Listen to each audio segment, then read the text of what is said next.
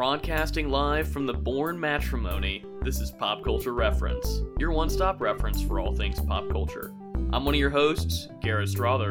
And I'm your other host, Seamus Connolly. And today we will be talking about our most timely main segment of all time, 2005's Mr. and Mrs. Smith. We are covering this to coincide not only with the fact that it is the week of Valentine's Day, of course, but also recently Amazon Prime's new series, Mr. and Mrs. Smith, starring Donald Glover and Maya Erskine, has just launched. So, I've never seen this before. I know Seamus had seen it a long time ago. I'm excited to get into it, but first, time for some news. Starting off with very exciting news, Dan Trachtenberg is coming back to direct and write a new Predator standalone film called Badlands. We covered Prey for this show, and I loved that movie. I remember we were very big fans of Prey back when Dan Trachtenberg dropped that on Hulu. I'm really hoping that there will be a theatrical release for this. Maybe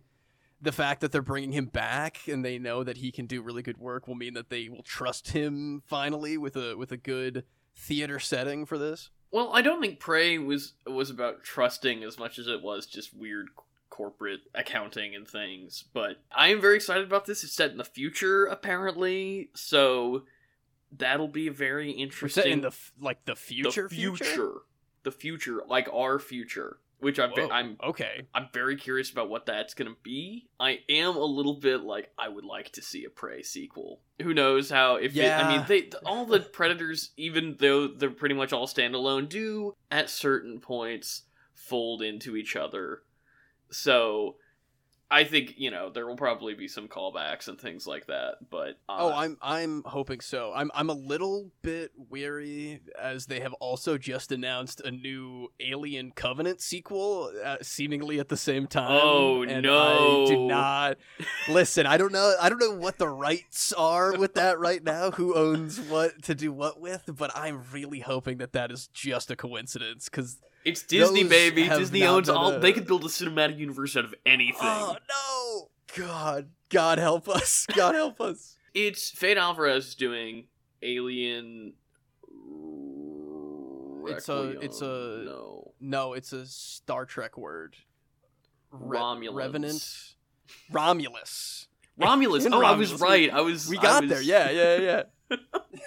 That's stupid that I backed into that. Everyone was a little confused, yeah. Well, Romulus, like Rome, presumably, so like the fall of man. What is Alien about, if not the fall of man, I suppose?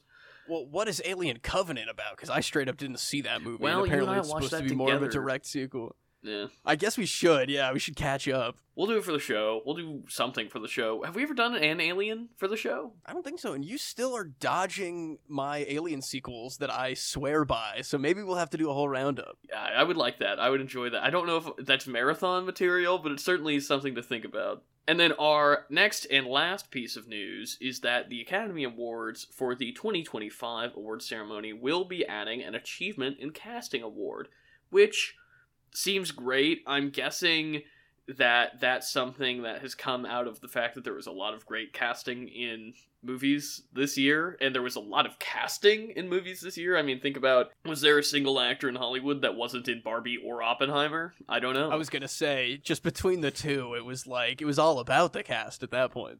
Which I think a common criticism of existing casting awards is they devolve into most casting, not necessarily best casting. And I imagine that the Oscars will probably follow suit, but I think adding more recognition to Oscar categories is a good thing. They should air them all again, but that's, I think that's a losing battle. Also, I think you and I can hem and haw about how they don't have a stunts category till the cows come home and they won't add one.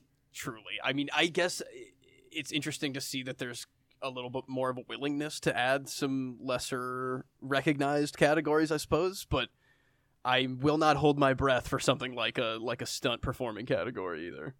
But it's a step in the right direction. I agree. Oh yeah, absolutely. But why don't we, with that short and sweet news segment, go ahead and bop on over to our main segment, Mr. and Mrs. Smith. Let's do it.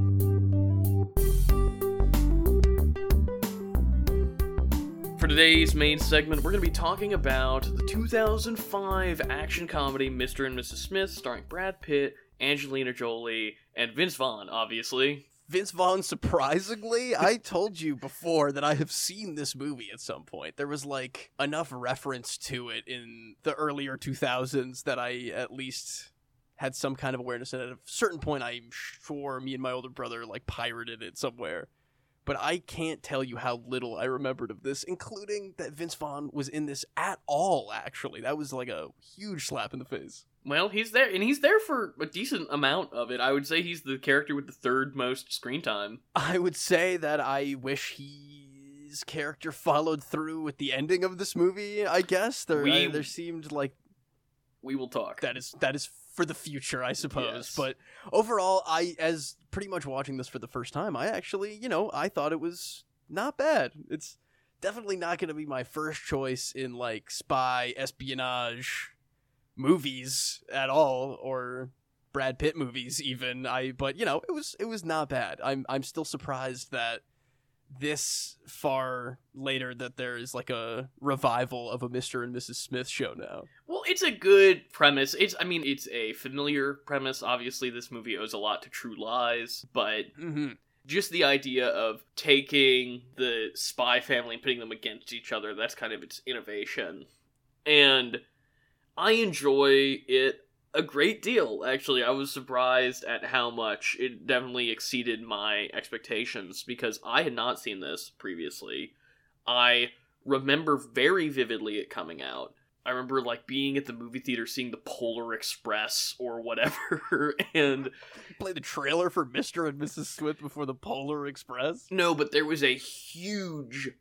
movie theater, like, wall, like a vinyl wall poster for Mr. and Mrs. Smith, where it's the two of them standing to either side, and they're wearing their, like, black evening wear, and it says Mr. and Mrs. Smith, where the title treatment has the bullet holes for the periods and the eye dots. I think the tone of the way this was marketed was just really well executed, because it was cheeky, but still felt like it had some kind of severity, and it was sexy, and it was all of these things that the movie is not nearly as tonally consistent with, but I think it markets what are certainly the best elements of the movie really well. And I remember, even as, like, a 7-year-old being like, that seems like a cool premise.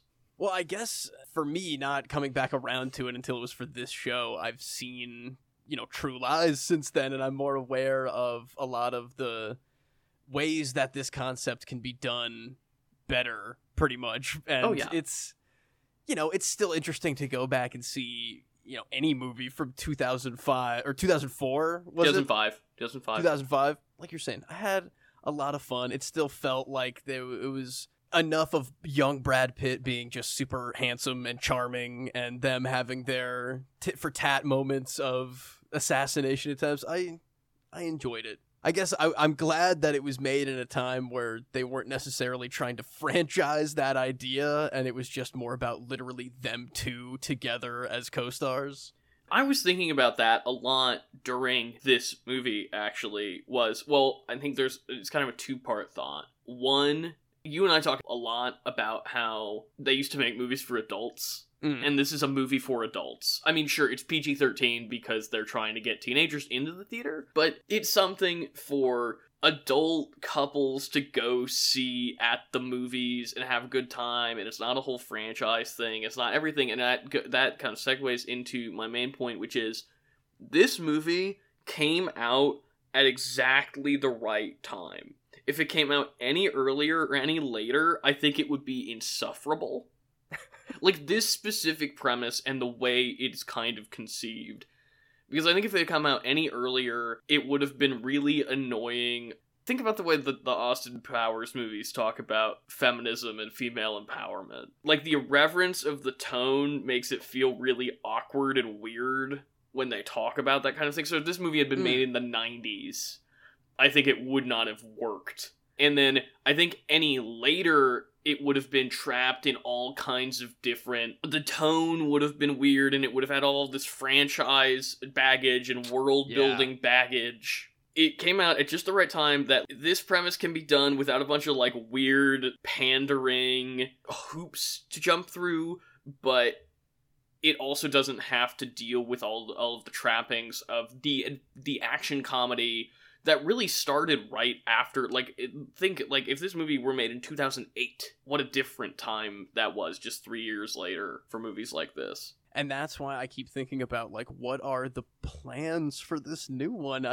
In my mind, I was, like, already thinking of, if it was made a little bit later and they had a trilogy in mind and they throw a kid into the sequels, which I guarantee is season 2 of this television show, you know, just how less willing I would be to even think about rewatching this. Because as it stands now, I would definitely rewatch this movie, just the one standalone. It's, again, pretty fun, but when I think about, like, why is Donald Glover even in this show, it's such a weird thing for me. I don't know. I've heard really good things about the new show, actually. Is that right? Yeah, like, I've heard nothing. Almost I guess universally from people that have actually watched it, because that's the problem with TV now, is that there's just too much to watch, and that there's so much to watch that it's even hard to find people that have watched things that you're vaguely interested in watching. Right. The takes that I've heard have been almost universally positive. I'm not saying they're, like, out of the park or anything, but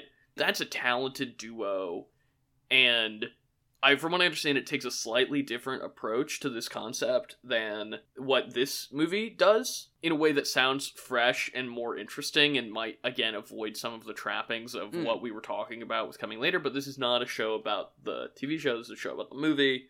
Yes, it is. Yes, it is. I want to talk about how I think the action from director Doug Liman, who is pretty fresh off The Bourne Identity at this point, and just 9 short years away from the masterpiece that is Edge of Tomorrow, brings a competence to the action that really helps this movie maintain its watchability. Like, if this were made today, the action would be so insufferably bad that I think it would also dilute any of the redeeming qualities of the script being clever or the leads having chemistry.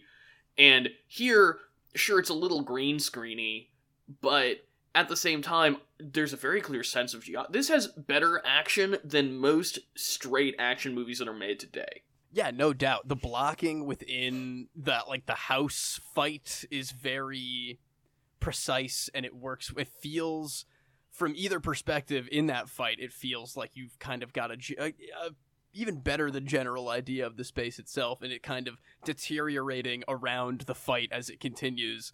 And they kind of have that in a couple other bigger action scenes as well. Yes, which we'll get into in spoilers for sure.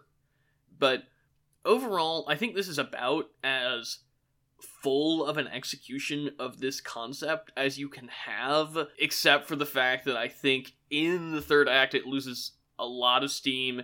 There should be 3 more scenes in this movie that just aren't in it. yeah, for sure. There are threads that are just fully left dangling. But from a what if 2 assassins were married to each other movie, I think it does a really good job of marrying, like, we're gonna make little jokes about the curtains and redecorating and, like, married things while also being a good action movie. Again, I don't think it's structurally perfect, I don't think the writing is perfect, but the competency action combined with the charm that I found in its tone and the palpable chemistry between its 2 leads, which we will get into later, all worked really well for me. Yeah, definitely. Honestly, again, seeing this with basically fresh eyes, I thought it was really fun. It was charming. They're great together on screen. I personally think a young Brad Pitt is about as swaggering as anybody was in that era. So I love to see it in anywhere I can get it. So big thumbs up. As I told you before the show, I think this movie would be a little bit better if Brad Pitt had better hair. Yeah, maybe just a little bit, but I mean, overall, he's got the smolder. Oh, absolutely. I mean, he's still 2005 Brad Pitt. Yeah. But why don't we move into the real meat and potatoes here, the spoiler talk for Mr. and Mrs. Smith. Where to begin? Vince Vaughn is Brad Pitt's weird, scummier, only other age-appropriate co-worker, I guess? Yeah, because Michelle Monaghan isn't even really his co-worker, I guess, but she kind of is. But yeah, he has the two older folks, which is, I think, a good little bit. I really enjoyed how much pleasure this movie takes. There was a very brief period from, like, I feel like 1999 to 2007 where spies were all about, like, the sleek gadgets and hidden drawers coming out of places that hidden drawers shouldn't be. You think about, like, your Spy Kids and Mission Impossible 3 and... Yeah, for sure. Spies before that were more Bondy, and after that kind of took on a different... You know, not that they don't still visit that concept, like, Kingsman has elements of that, but they took on a different pastiche after that point, and I really like where this movie falls on the aesthetic of spydom, and the fact that there are two different spy aesthetics in this movie, I think is really fun, because you have Brad Pitt, who has the more, like, Mission Impossible-y IMF, crawling through vents and dangling off of stuff, and Angelina Jolie is even in a more heightened reality. Charlie's Angels and clearly way more Bondy in my mind, you know? Absolutely. She's got gear, she's got backup, you know? Mm-hmm. So, and Kerry Washington, I think, must be so young in this movie. Oh my god, yeah, it was so strange. It was almost as strange to see Kerry Washington as it was to see Vince Vaughn show up, you know? It just caught me off guard. Well, it also makes sense. Vince Vaughn is reteaming. Doug Liman also is the guy who directed Swingers. So I think it kind of makes sense that he's... Sure. Because he's kind of just playing the guy from Swingers in this. I mean, I've not seen Swingers, but does he swear off real relationships? He is this is such a weird little avenue to go down.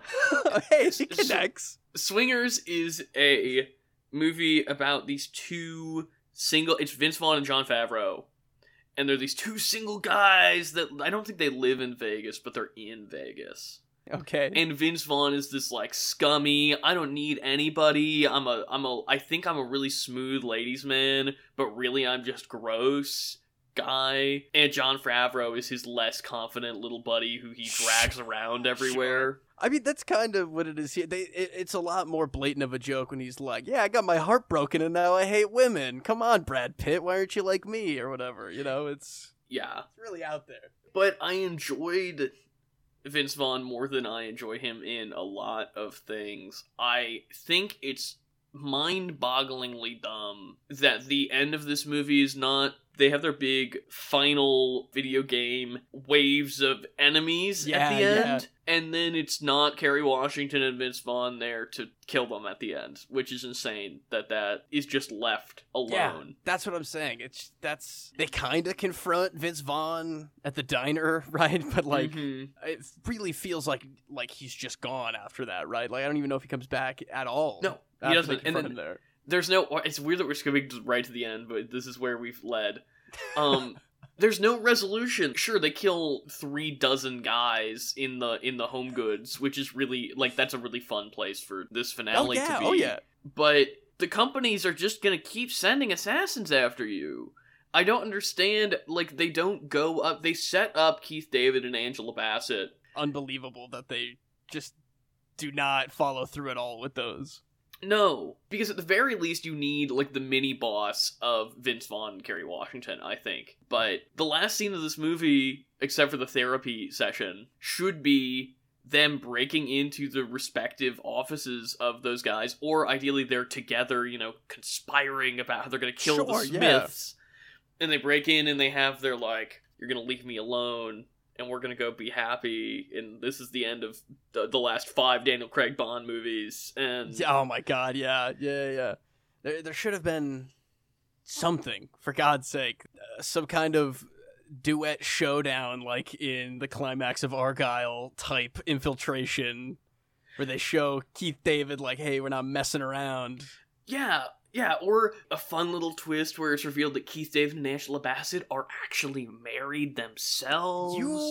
have read my mind, Doctor Movies. That is exactly where I was thinking. It almost seems like that is the only logical direction for that to end up at this point, but my God, it is just left into the wind. But to be fair, that is my biggest criticism of this movie, really, is I feel like it has an underwhelming finale. And even that I'm allowing to slide a little bit because it's so clearly not interested in that. If it had done a lot more work trying to be more John Wick world buildy, or trying to set up for sequels, or trying, if it had been posturing in any way beyond just being like a fun date movie, I would be a lot more annoyed with it.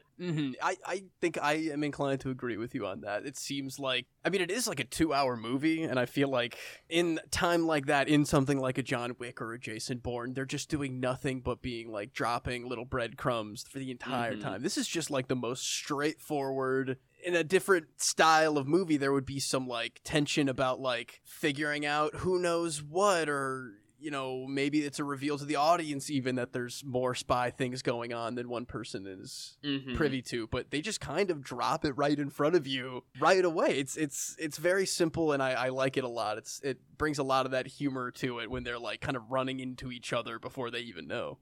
Which, another note that I have is the movie is the premise, essentially. It's one of those. Yeah. It's not a twist when they find out that they're assassins. Right. And so I think for a movie that's so transparent about what it is, like it's what it is on the box, this movie could probably lose 10 or 15 minutes in the first act, because I'm like, this is taking a long time to get the assassin stuff, guys. A little bit.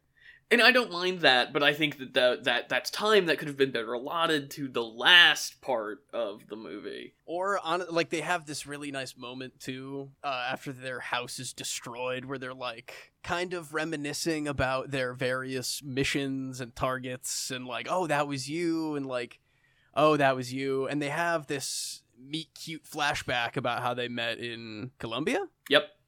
Colombia, because it's Romancing the Stone. Yep. And I feel like they could have even had a little bit more of those, like the run-in that they had in the initial part where they just don't know who each other are, and they're maybe crossing paths a little bit here and there. I feel like as soon as they get to start talking about that kind of stuff, it slides right into the Uncharted 1, the waves of enemies, like you were saying before. I also feel like in a movie now, they would have tacked on some stupid twist about how they were either predestined to meet, or that one of them actually knew the other one was a spy. Like, I feel like, again, it puts on no airs about what it is. Yeah. It just is like, this is what the movie is, and we respect you. Also, I know that this is still just in the waves of enemies, but I gotta say, I think the apex, the zenith of this movie realizing its potential as both its concept and as a action comedy is the minivan chase fight scene. Because it's the perfect balance of good action comedy stuff with lots of fun jokes about how your wife drives, and I actually like the minivan, and like the part where he takes the guy in the one sliding door and pushes him out the other side. Incredible stuff.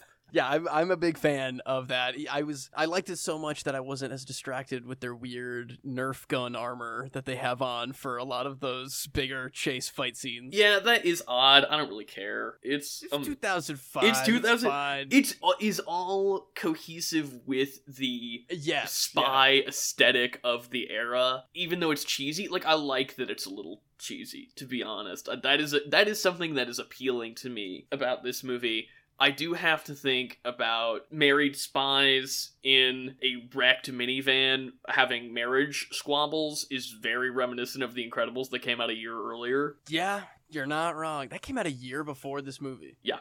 Wow. Insane. Yeah, because that's what I was thinking about a lot, and for whatever reason I put that after this movie. Because you have True Lies in 96, and then you have The Incredibles in 04, and then you have this in 05. Man, I do like this movie, but if you're putting it in a lineup of the three, it really does fall at the bottom of the list of these movies. I was thinking about True Lies a lot during Mr. and Mrs. Smith, I gotta say. And again, it, for all intents and purposes, double that movie, double the plot up. I should be loving it, but it does not quite scratch that itch for me. No, but I don't expect it. I mean, it's not made by James Cameron. Doug Liman's a great director. True, yeah, yes. But nor is he Brad Bird. One of those movies, it's a nice little popcorn action movie, and I'm sure this is surprising to people who have heard me absolutely rip apart dumb popcorn action movies, and I'm like, that's not an excuse for it being bad, but this isn't really bad. It's exactly what it's trying to be. That is right. You described it before as like, it's exactly what you see on the box is what you're going to get in this movie. But I'm stuck on the fence of like, I do like this movie, but I truly don't know if I'll ever watch it again. I don't think I would ever elect to watch this movie again. It's not necessarily anything against the movie that much, but it's really funny that you bring it to the table. You said earlier that you would rewatch this during non-spoilers. As we're talking about it, I'm like, damn, the things that I like about it, I can get in another place, you know? I can get that stuff and more, and not be like wishing that the movie followed through on the things that I know other movies will follow through on. Yeah, but I would also argue that if I'm putting on True Lies of the Incredibles, I'm gonna watch. That's for watching. This is for if you're just hanging out and you want to throw something on. I wouldn't watch it alone. I agree. I think if you just want to have a nice time and somebody's like, what's a nice, like, fun little action movie we could watch? I'm like, Mr. and Mrs. Smith is pretty good for that. Maybe the best movie that Simon Kinberg has ever written. This was his MFA thesis. No kidding. It totally makes sense as an MFA thesis, because if you look at it as a genre experiment, he's finding rom-com and spy elements and combining them very successfully. And Simon Kinberg, for those who don't know, has written like 1 billion X-Men movies. He wrote the Guy Ritchie Sherlock Holmes movie, which is probably about as good as this. He wrote... As this movie, the Mr. and Mrs. Smith that we're talking about? Yeah. I would think, honestly, I think Sherlock Holmes is better than this. I like Sherlock Holmes a lot. I just don't... It has a more satisfying third act, I suppose. I think this is equally successful at what it's trying to do. Sure. Yeah, okay, I'll give you that. He also wrote Abraham Lincoln Vampire Hunter. A classic that I have not seen. Well, you should read the book. That's my official rec center this week, is you should read the book. And then also, of course, favorites on this show, not only did he write Ice Cube's own XXX State of the Union, starring Rail Force One, but he also was the co-creator and showrunner for Star Wars Rebels. Quite a lineup when you look at that those IMDb credits. Very interesting to see what's stacked up against what. Kinberg, I bring him up and go through his filmography not just to be a weird Dr. Movies guy, but to say he has a niche that he's working in these early 2000s movies that they're not all great, but you can see he's got this fun action comedy duality in movies like this and XXX State of the Union, another movie that you and I were very surprised to enjoy as much as we did, and even something like Sherlock Holmes, where it's funny and pithy, but it's not trying to like hit above its weight. It's still just a fun little movie to go see in the summer on a Friday night. And how the further he gets on in his career, the more he is relegated. That kind of movie doesn't exist anymore, and he's got to go do X-Men and Fantastic Four and that kind of stuff. That's not saying that Kinberg had all agency taken from him. I'm sure he was interested in doing those movies. I don't think you do like 6 Fox superhero movies without wanting to do them. I think it is a very telling career trajectory that here's a successful action comedy writer who clearly is good enough at what he does that then is slowly forced to transition into now every action comedy, PG-13 action comedy, is a superhero movie. Man, it really is. I feel like, it is refreshing to go back and see something from this era, again, untainted by the ideas that it needs to be anything more than what it promises and delivers on. Anything more to tease or to elongate. I had a split second thought of like after credit scenes when the credits started rolling, and then I was like, that's not that's not what this era was. That's not what Hollywood was yet. And if they were gonna have anything, it would be a stupid joke about, it would be like Vince Vaughn in the diner or something. It would be a payoff to a joke that was planted earlier in the movie. It wouldn't be, oh, and Angelina Jolie is visited by Angela Bassett in the night and recruited for the Avengers Initiative. It would be, in a perfect world, it would be Vince Vaughn and his mother in the therapist angle, and they're talking about their relationship. There you go. Or it would be, because we don't see Vince Vaughn's mom the whole movie. It could just be Vince Vaughn talking about his issues with women for a minute there. That would be funny. You could see Vince Vaughn's mom comes downstairs with a shotgun and it's Betty White. You know, like, man. Yeah, that would be pretty fun. It would be a joke. It would not be beholden to any kind of setup for anything else. So I think that that's the real difference. But do you have anything else to say about Mr. and Mrs. Smith, Seamus? I guess not. I liked when he shot the shotgun that was like slung over her back. That was fun. That's cool. That one time. Yeah, I feel like we didn't talk as much about individual action beats. Yeah, there were enough of them that lots of fun to be had. That superstore, a lot of fun things to play with in the yard when they gear up. The action way better. I think the action is holding a lot of this for me, and God help me, Vince Vaughn is holding this movie a lot for me. Or Vaughn. But with that, Garrett, what do you say we head on over to our reference this week? Let's talk Brangelina, Seamus.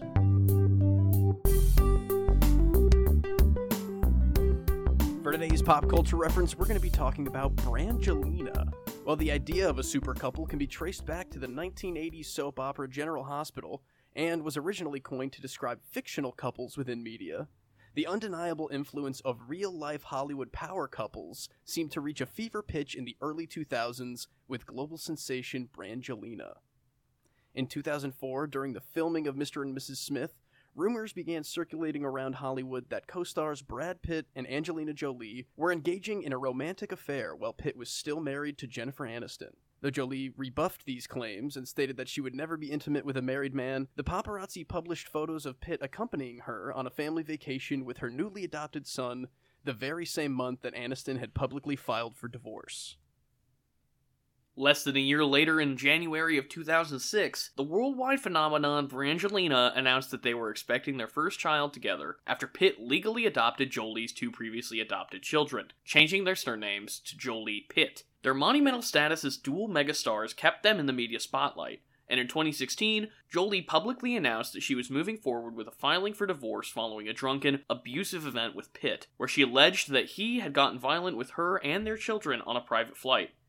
To this day, their divorce proceedings are ongoing, trying to untangle the properties, businesses, projects, and millions of dollars in charitable donations that the two have made together over the course of their 12-year marriage. I was surprised to learn that this is still happening, apparently. This was some research done very recently, but, I can definitely remember my 8-year-old brain trying to even care a little bit about all the Hollywood drama that was seriously everywhere. That was newspapers and TV news constantly. I can very vividly picture the peak of the tabloid era where you'd be in the line at the Jewel Osco and it would just be full of Brangelina paparazzi pics. Yeah, I had a vague awareness. I know my mom watched Friends back in the day, so I had a vague awareness of like Jennifer Aniston and all that, but I was so like, I cared about my Star Wars VHS tapes and my Indiana Jones VHS tapes, and nothing else really mattered. They were definitely, I'm using the word zenith a lot today, they were definitely the zenith of the power couple era of the late 90s and early 2000s. They're the most beautiful people in the world. They're the most famous people in the world. They had a very highly publicized, maybe, affair during the filming of a hit movie, and a movie that made a lot of money. Yeah, successful movie. Successful perhaps. movie. It's not that we're not still living in an age of power couples. Obviously, the Super Bowl just happened and Travis Kelce and Taylor Swift are still out there. But this marriage and then the eventual, like, messy dissolution of it does seem to mark an end of a very specific type of pop cultural era. Yeah, I was gonna say that you don't really see any of that around now, and I think maybe it is also because, like, of this absolute devout cult following that these two people got, and then learning later how horrible and weird and violent and bad it was actually on the inside. However frequently, you can't idolize a pair of people like that any longer, because then eventually things will come out. And that's why I feel like the Travis Kelce and Taylor Swift, it's like, we know she'll break up and write a song about it at some point. That's safe. People like Zendaya and Tom Holland, it's like they're doing their cute little thing, so I doubt there's going to be any like horrible revelations, so they're kind of safe. But besides a few more predictable people like that, I feel like it's just not really on the table anymore. We also don't have movie stars like we used to. We just don't. Mr. and Mrs. Smith is not built around, we were talking about this during the main segment, it's not built around a franchise. It's not even really built around the concept. It's built around, you want to see Brad Pitt and Angelina Jolie do this action movie together. Yeah. And we don't do movies like that very much anymore. And we have just come off of a string of movies that are either successfully doing that or trying to recapture that essence but failing at it. Yeah. So not only are Brangelina this seminal example of a power couple, but also that movie is the kind of death rattle of a movie star era. It's two sides of the same coin, for better or for worse. The movies and the tabloids, the gossip. You say Tom Holland and Zendaya, and like, sure, they're both very famous, they're young, attractive, charming people, but they are not Brangelina, it's just, there's no right, comparing the two things. Who cares about Tom Holland, Like, Zendaya is closer to being on that level of stardom, I think, but, like, he's just little British and Spider-Man, Mr. Yeah, that's Stark. what... He's suddenly Samwise Gamgee as well in that. Yeah, oh, Mr. Stark. Well, it was the transition into American Tom Holland that he got pinched in the middle there. Oh man. But Seamus, why don't we go ahead and move on over and save the rec center? Let's do it.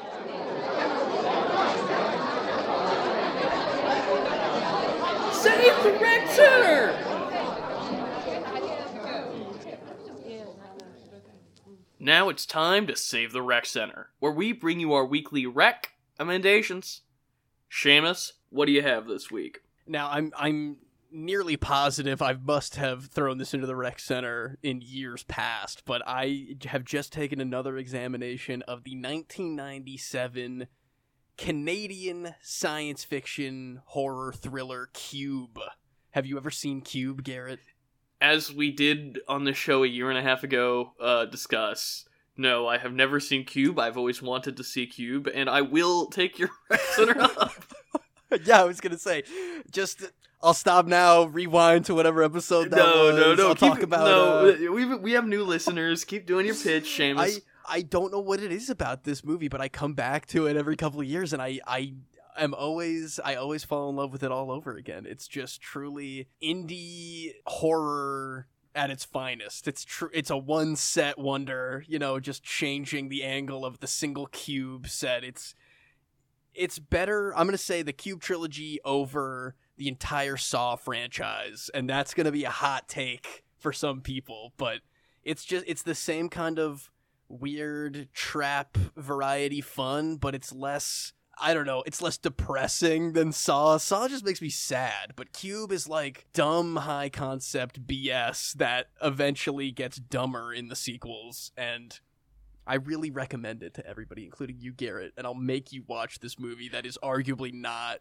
fantastic. But it is very fun. I'll probably tell you the exact same thing I told you the last time we had this conversation, which you and I would never repeat a conversation. Oh, absolutely not.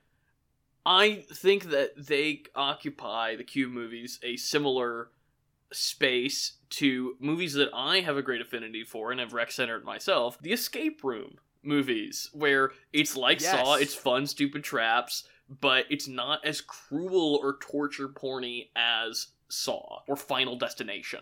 Yes, yeah. Same kind of, yes. Well, I will take that half semi-response rec center into my own account here, and we'll flip-flop weird escape room cube movies. By the next time you rec center this movie, Seamus, I will have watched it. All right, put a timer on. 50 episodes max before I bring up Cube again. Guaranteed. But what do you have to save the rec center tonight? A movie of a comparable quality. I think pretty much universally it would be agreed that Cube and Akira Kurosawa's masterpiece High and Low are exactly the same amount of good. I watched this movie for the first time a couple days ago. I watched it on Criterion Channel. I did not realize it's also streaming on Max, so nice and accessible out there. It is a rare Kurosawa that is set in the modern day, which I don't think I'd ever seen a Kurosawa set in the modern day, and it has Toshiro Mifune, in a suit and tie. Whoa. It is an incredibly taut, thrilling story that has these great twists and turns, and I won't get into any of it, but it is so many different things at once. It's so masterful. It has incredible sound design, brilliant blocking, and overall cinematography. I was blown away. It is understandably one of the most acclaimed films of all time, and I think that anybody, whether you have a familiarity with the Japanese cinema of the era, with Kurosawa, doesn't matter.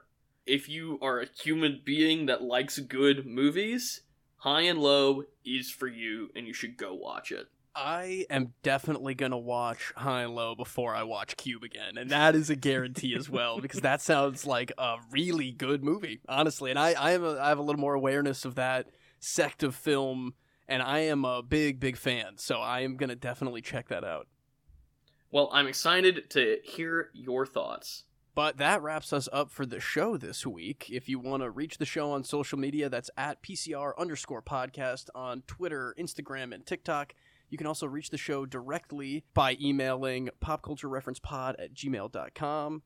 You can find us on Facebook. You can like us and subscribe to us on YouTube. Any way you can interact with the show is a very, very big help to us over here. Next week, you know it, we're talking Madam Web. No, we're not. Oh my god, you really gave me a heart attack there for a second, dude. Oh my god. No, we have freed ourselves from the Sisyphic time loop of superhero films that we're gonna hate, at least for the time being.